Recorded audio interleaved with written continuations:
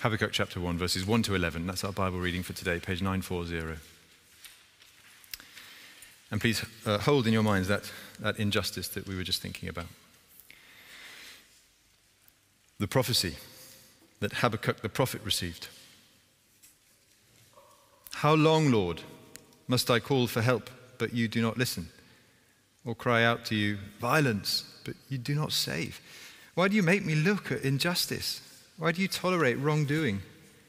Destruction and violence are before me. There is strife and conflict abounds. Therefore the law is paralyzed and justice never prevails.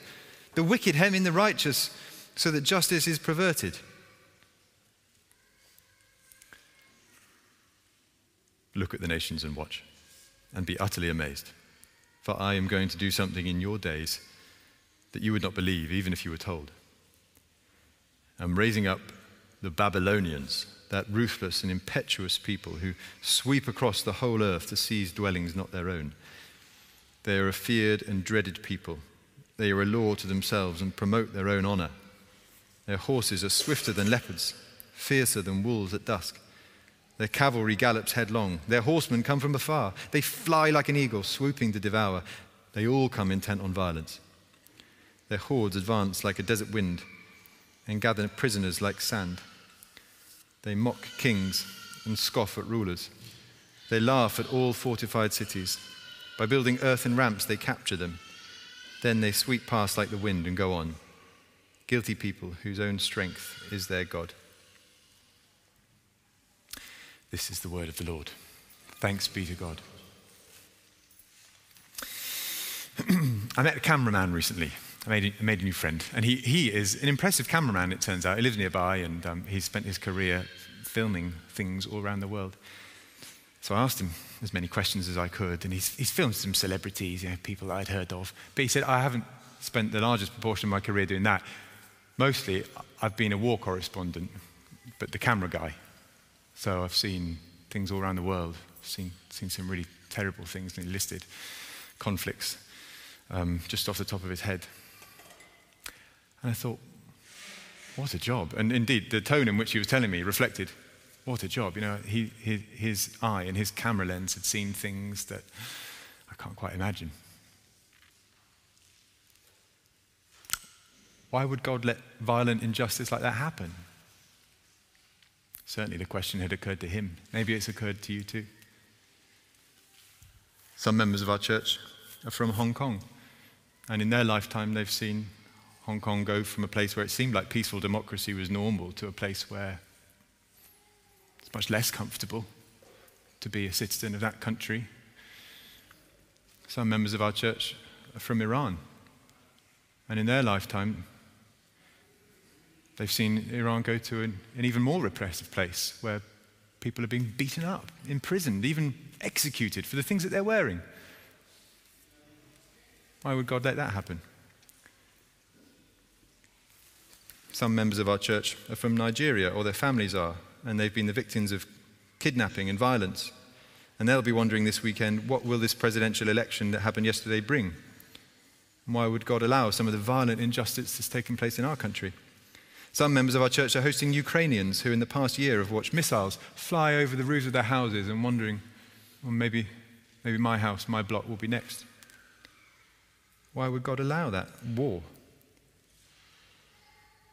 Plenty of members of our church haven't had to suffer internationally like that, but they've been mistreated or abused. People have done injustice to them. Many members of our church have suffered under the hands of cruel bosses or colleagues or landlords. Why would God do that? Why would he allow those sorts of things? Maybe in the tightness of your chest, you're holding one of those injustices close and you're thinking, but this unfair thing in my life, yeah, you know all about it, God. How long must that go on? Difficult, isn't it? And faith allows those things to bubble to the surface. Indeed, I want you to let it bubble to the surface this morning, because Habakkuk is a prophet in the Old Testament. He's not really one of the top 10 biblical names, he's not like Jesus or David or Moses or something. So you might not have heard of Habakkuk, but he's right there in the Bible, as you've seen if you just opened it up. And he was a prophet of God, known as one of the minor prophets, That's not because he's not important, it's just because he was more succinct than the major prophets, Isaiah, Jeremiah, and Ezekiel.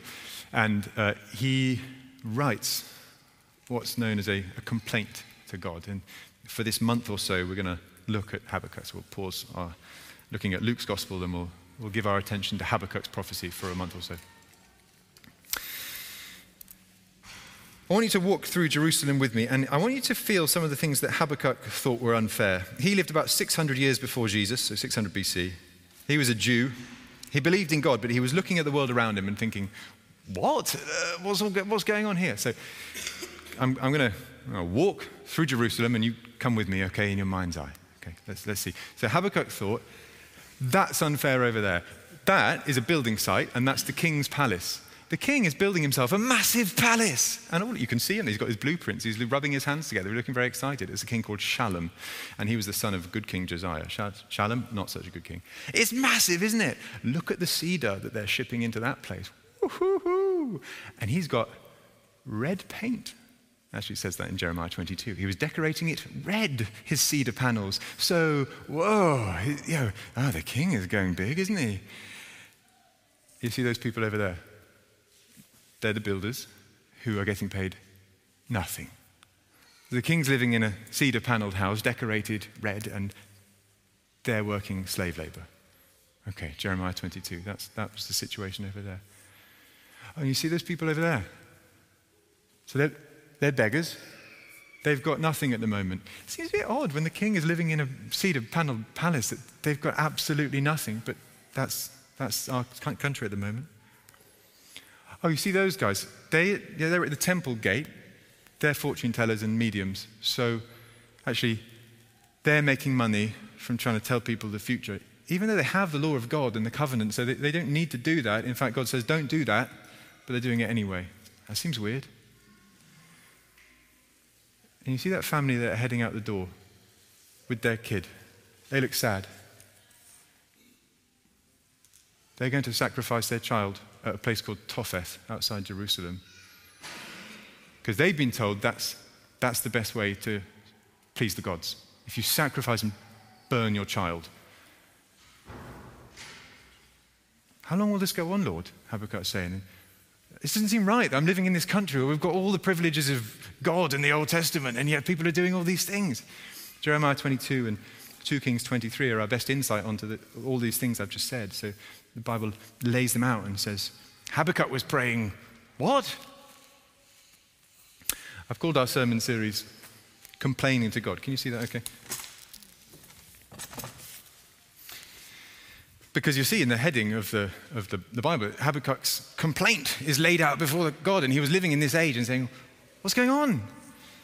And indeed in chapter 2 verse 1, he says, this is my complaint. So it's a word that we're allowed to use. Habakkuk certainly seems to be complaining to God, and he's laying it out before God. But don't worry, it won't all be misery. Let me just try and give you in a couple of minutes a bird's eye view of Habakkuk before we really dive into chapter 1. The message of Habakkuk, as far as I can condense it for you, is this. Joy is possible because justice is definite. Okay? Joy is possible because justice is definite. Habakkuk is 3 chapters long. As you can turn over the page, you find, oh, that's the end of it. Right, okay. 3 chapters. Joy is possible because justice is definite. And there are 3 cycles within that. So on your sermon sheet, I see some of you have got it, but on the back of your church family news, you see it says sermon notes. And this, I think, in colloquial language is the structure of Habakkuk. So it goes Habakkuk the Lord, cycle 1, Habakkuk, then the Lord, cycle 2, and then Habakkuk. He ends up singing. So firstly, Habakkuk says, how long will this violence last? And the Lord replies, I'm going to make it worse. Second cycle, Habakkuk says, but why do you tolerate their wickedness? And the Lord says, I'm going to bring justice in the end. And then finally, the third cycle is actually a song. Habakkuk turns songwriter and he says, I will rejoice while I wait. So if you like, Habakkuk starts off complaining to God. That's chapters 1 and 2. But then, unexpectedly, ends up singing. And chapter 3 is beautiful and poignant, and he ends up writing a song and singing, and he says, in fact, I think perhaps the best verse that I can sum up the whole book is Habakkuk 3, verse 16. Do you want to just turn over and see that if you have a Bible? Or just listen carefully. Habakkuk 3, 16. I heard and my heart pounded. My lips quivered at the sound. Decay crept into my bones and my legs trembled. Yet I will wait patiently for the day of calamity to come on the nation invading us. You see? So he's nervous, he's shaking, he's addressing his complaint to God, and he sees all the injustice around him, so that makes him really solemn. But he says, I will wait patiently for the day of calamity, that's justice. So he ends up singing this song, and we'll get to that in due course. Joy is possible because justice is definite. It's not trite or shallow, it's deep. I don't think it's like a vending machine, you know, you put your complaint in the slot and you pray it out to God, ching, there's your song, you'll be happy. I don't think it's like that. The world isn't like that. But he is saying, but I found that there is joy through this path.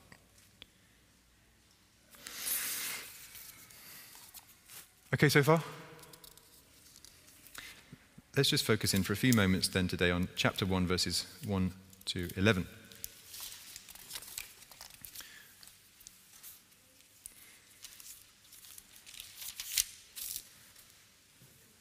To sum up that today, I'd say, sometimes you pray and God makes it worse. Sounds weird, doesn't it? Sometimes you pray and God makes it worse. I think that is what we're going to see actually, in just in the next few minutes together. But I'll try and show you, and then there is hope at the end. Okay, we'll look at what Habakkuk said, what God said, and then what we can do. Okay, Habakkuk, God, us. First thing then, what did Habakkuk say? He asked, how long will violence last? You might like to look with me at verses 2 to 4, which is Habakkuk speaking. How long, Lord, must I call for help, but you do not listen, or cry out to you, violence, but you do not save? Why do you make me look at injustice? Why do you tolerate wrongdoing? Destruction and violence are before me. There is strife and conflict abounds. Therefore the law is paralyzed and justice never prevails. The wicked hem in the righteous so that justice is perverted. So he's saying, look, how long will this violence last, this violent injustice? I was really enjoying hearing Courtney and Sarah talk about prayer meetings earlier. I find it fascinating to think, I reckon Habakkuk would have been one who went to his prayer meetings. You know, he would have been regular. He seems like he had a habit of prayer. Indeed, he was a prophet, and his reflex here is to pray. But fascinatingly, it wasn't easy for him. It wasn't like, oh, well, I've been to prayer meeting now, and so that's me done. I'll be back next month. Actually, I think he would have gone away. He would have literally left this building if he'd been here praying with us with a burden. He would have thought, right, I've prayed about this. What's the Lord going to do? And then I reckon he would have come back the next time thinking, I haven't seen an answer yet. What's going on? And he would have prayed more and more fervently. So there's a sort of godly faithfulness there, which Jesus actually commends himself, doesn't it? Keep knocking. If Habakkuk hadn't had an answer yet, he would have just banged louder on the door of heaven. Lord, I've been praying about this. I need an answer. What are you going to do about this injustice? How long will it go on? There are other characters in the Bible who pray honestly to God too and ask him questions. Quiz? Anybody? Anyone you can think of who asks God honest questions out of their suffering? I heard Job, somebody, yes. Yeah, good one. Job says, why did I not perish at birth? You know, other answers? David, yeah, in the Psalms, right? Yeah, so, Lord, how long will you forget me forever? And other Psalms like that, yeah. It sounded like Nigel, but I don't remember. Who was that then? Thank you, Elijah. Right, yeah. So going to Mount Carmel and saying, why have you done this, Lord? Yeah. Any others? Jesus, right, yeah. I was hoping someone would say Jesus. Par excellence, he is the one who says, please take this cup from me. Or, my God, why have you forsaken me? So out of his suffering, he feels at liberty to question God and say, what's going on here then?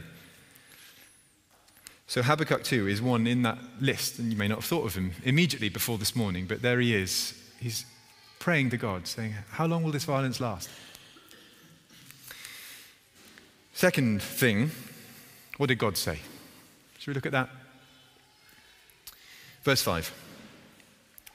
Look at the nations and watch and be utterly amazed, for I am going to do something in your days that you would not believe, even if you were told. Just pause there. That sounds quite good, doesn't it? Oh, Lord, what are you going to do? Is this going to be like a Red Sea? Whoa, that was good. Or maybe you're going to send an angel just to stand in the path of the Babylonian army, one angel against thousands, and that's going to be that. Maybe you're going to send some great prophet again, or turn the river into blood. That was cool when you did that in Exodus, Lord. Verse 6. Have a look at verse 6. This is important. I'm raising up the Babylonians. Hold on, Lord, what? Sorry, who? Yeah, the Babylonians, that ruthless and impetuous people who sweep across the whole earth to seize dwellings not their own. Let's get this straight, right? Because that doesn't mean very much to us Babylonians. Who are they?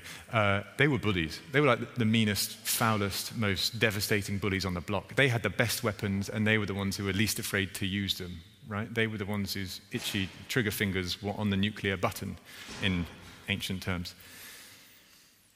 So when God says to Habakkuk, I'm raising up the Babylonians, that means they're going to be the new superpower. They're going to be the ones dominating your continent. That's incredibly bad news for Habakkuk. That is dreadful for everybody around as far as he's concerned. So that's why I say, look, sometimes you pray and God makes it worse. And Habakkuk must be baffled, like, what? I was praying to you about like national injustices and things that were going on in my city, and now you've given me the Babylonians. I didn't want that. Maybe you know a little bit of this. Maybe you're one of those who's prayed passionately about the war in Ukraine this last year. And this weekend rolled around and you thought, what? A year? And it's still going? I read this weekend, 20,000 Ukrainians killed or injured, 180,000 Russians killed or injured. Lord, how long must this violence go on for? Maybe you've prayed for healing for somebody on a more local level, and you thought, Lord, please would you take away this pain or this disease and this illness? And in fact, it seemed like instead of bringing healing, the Lord actually made it worse. And you thought, what? Why have you brought this crippling pain? Why have you brought a coffin, Lord, and a funeral? Habakkuk's point today, there will be more good news as the book goes on, but just for today, the point is, sometimes you pray and the Lord makes it worse. There are 6 things that were particularly worse about the Babylonians. They were impetuous. So verse 6, it says they're impetuous. They seize dwellings that aren't their own. Imagine if someone seized your house and just said, I'm living here now, and you couldn't do anything. Second, they were dreaded. Verse 7, they were feared and dreaded people. They were a law to themselves. So they just made up their own rules and did what they wanted. They were dreaded. Thirdly, they were fierce. Verse 8, so their horses are swifter than leopards. They're fiercer than wolves at dusk. Their cavalry gallops headlong. I've never faced a cavalry charge. I imagine it's terrifying. Thunderous horses coming towards you. So that was their big weapons. And they just do that to people. So they were impetuous, dreaded, they were fierce, they were violent. Verse 8 again, they fly like an eagle, swooping to devour. Verse 9, they all come intent on violence. Their hordes advance like a desert wind and gather prisoners like sand. So their reputation was just to grab prisoners and kill them or shove them together like you would sand in a bucket on the beach, You can't reason with them. So they're violent as well. Fifthly, they laughed. That's perhaps the most sinister part. Verse 10, they mock kings and they scoff at rulers. They laugh at fortified cities. By building earthen ramps, they capture them. So they're actually so sure of themselves. And they're so strong and unchallengeable. We can do whatever we want. I find that almost the creepiest part. So they laugh, and sixthly, they're strong. Verse 11, they sweep past like the wind and go on. Guilty people whose own strength is their God. The bottom line probably is they know they're strong. They've smashed every other army. They've got a great track record for an army. And isn't that often the case with injustice? It keeps happening because the bullies, they know they can do it. They're strong enough and their muscles are big enough that they can. So you see, what did God say? This is our second point. And he said, I'm raising up Babylon. And they were impetuous, dreaded, fierce, violent, laughing, and strong. We just pause there for a moment before we dive into our third point. It's hard, isn't it? Hard. I feel that. solemnness in the room, which is right. Just tell me, is this the word of God? Yes, it is. Try again. Is this the word of God? Yes. Right. So it feels strange this morning, doesn't it? But we can say with confidence that this is God's word for us. We need to hear this. So let's not shy away from it. Let's look hard into it. And indeed, I want to encourage you, if your view of Habakkuk's complaint isn't wide, let's say it's like a camera lens. If it's not wide enough to take in what this is saying, God's going to make it worse. It definitely won't be wide enough for Easter. Because at Easter time, what we're building up to this year, as every year, is the cross and Jesus taking on himself all the injustice and the wrong and the sin of the world. So your camera lens just simply won't fit in the width of the cross if we haven't got room for something like what Habakkuk is saying. That's the first thing. Second thing I'd say on this point, and I found John Piper very helpful on this. He writes a book called Providence, and it really helped me lift my eyes to God in here. Imagine two options, right? So these are two universes that you could theoretically live in. Universe A, chaos universe. In chaos universe, stuff just happens, and whoever grabs the steering wheel gets to be in charge, and whoever is the strongest gets to bulldoze the rest of everybody. And there's no rhyme or reason for it. We're just here, so don't ask why, and see if you're strong enough to survive, okay? Universe B, creation universe. You don't have all the answers in creation universe because you're not God. But you know there is a God, and he's good, and he loves you, and he sent his son to die for you. That's universe B. Chaos, creation. Just think to yourself, which one do I prefer? Neither of them have got all the answers. Both of them are faced with injustice, so the questions don't go away. But which do you prefer living in? And John Piper says, well, give me the creation universe every time. You know, if it's the creation with Jesus in it, if it's the one where God loves me and I may still be baffled by things, but I get to live there, then yes, please, I'll be there. So I found that a helpful thought as I go into all this, and we'll go deeper into it in the next months together. So that was the second thing. God said, I'm raising up Babylon. And third thing, what can we do? What can we do when we're faced with violent injustice? Try and put it really simply. God's invitation to us this morning as we get practical together is, will you trust like Habakkuk? Will you trust like Habakkuk?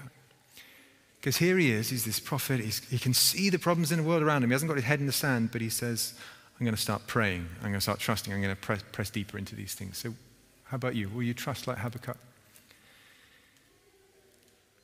6 things he did that showed his trust that you can do too, okay? And then we're done. 6 things that we can do. Be prayerful, firstly. Habakkuk prayed. It may have been a complaint, but it was a prayer. And I just want to encourage you, you could do that too. That access is yours in Jesus Christ. And to be honest, I think I certainly could do this a bit more. I'm quite good at complaining all around me. I love to tell people around me what's wrong and how grumbly I am and everything, litany of distress, but not often. And I'm a pastor. Do I direct my complaint upwards to the Lord? So can I just encourage you, why not? Let's practice that. Actually, we're going to be people who complain to God. A bit less of that, a bit more of that, throwing my head up and pouring my heart out to the heavens. Sarah and I had a time of prayer just recently where we asked some questions of the Lord. It felt pretty uncomfortable, actually, just to end a prayer with a question mark. But it was wholesome, and we were beginning to get the questions out there in front of him. So be prayerful, first thing. Second practical thing, be careful. So I just want to balance what I've said. Having encouraged you to pour out your complaint to God, pray it, pray it, pray it. I do want you to do that. But be careful because he's God. So I want to say to you, pray like he's your heavenly Father, which is just what Jesus says, isn't he, about prayer? So imagine a really good dad. The way you would talk to him, you're invited to speak to God. That is, pray because he loves you, pray because he's your dad, pray because you know you'll get a hearing because you're his child, but with respect, because to your own father, a good father, you would speak with appropriate respect. So be careful. You sense, even in Habakkuk's words today, he's careful. Be prayerful, be careful. Thirdly, be honest. Habakkuk is honest. He says, the law is paralyzed, Lord. Justice never prevails. And next week, we're going to get into the second cycle. We'll see he's actually not given up. He's like a dog with a bone saying, yeah, but Lord, I still haven't heard you yet. What are you going to do? Why do you tolerate this? So you can be honest with the Lord. I think you could make a list of the things that you see as unjust in the world. Maybe top of it would be the thing that I got you to think of at the beginning.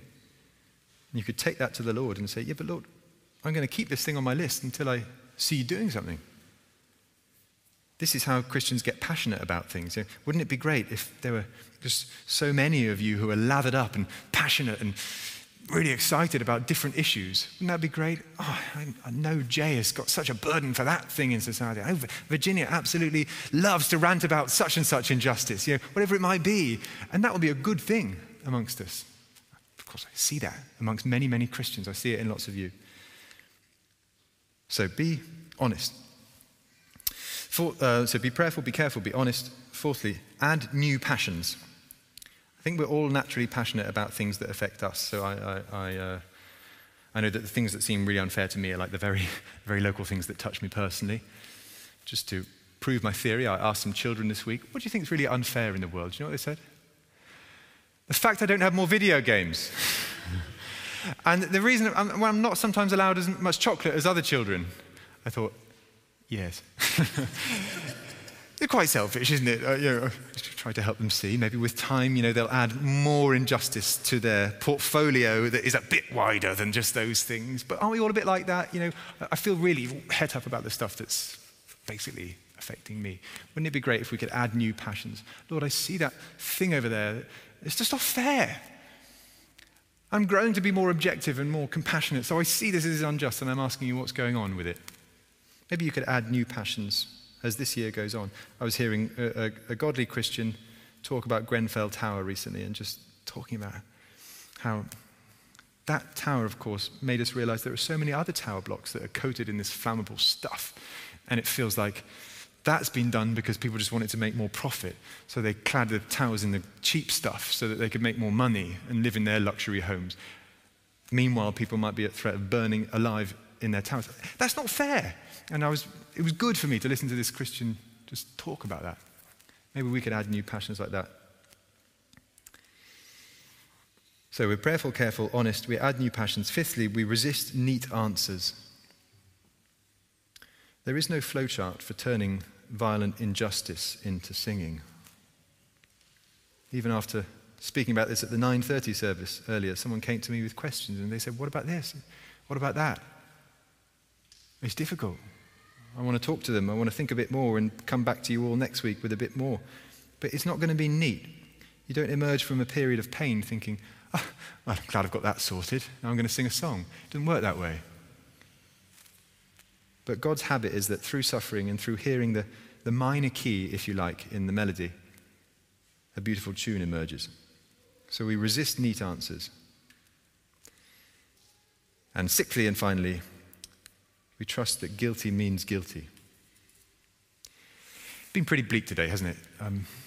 Thank you for coming to church today. God is still God and the gospel is still true. But trust that guilty means guilty. And in verse 11 is the brightest glimmer of hope that I've found in this passage. You see verse 11? Just have a look with me. They sweep past like the wind and go on. Guilty people. Honestly, that's the brightest ray of hope that I found in today's passage, but it will get brighter. But you know where it says guilty? Guilty people. It's just a sign. I noticed it this week. It's a sign that when God says guilty, he means guilty. When God says evil, he means evil. When God says something's wrong, he means wrong. If God says something is a sin, it's a sin. And on the wonderful flip side, if God says something is good, it's good. So here, just that word, that's enough for me for this week. Okay, Lord, I'm in the thick of this injustice. I don't like what I see over there or over there, but I'm throwing up my complaint to you. And if you are saying, Lord, that these people are guilty people, then I trust you that they're guilty. And what that means is that at the end of time, when justice comes and Jesus Christ returns to judge the nations, the category still stands. He still thinks it's guilt. He still thinks that it was wrong, and therefore he will be meticulous in his justice. You see? If you live in chaos universe, you don't have that.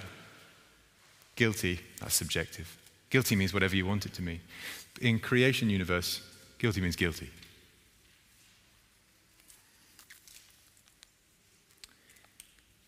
So as we finish, it's time that we finished. I invite you to bring to mind that injustice that you thought of at the start.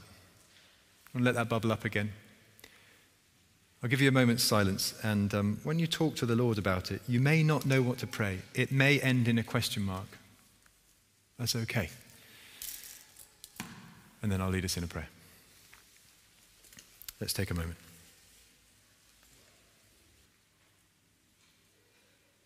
How long, Lord, must we call for help, but you do not listen?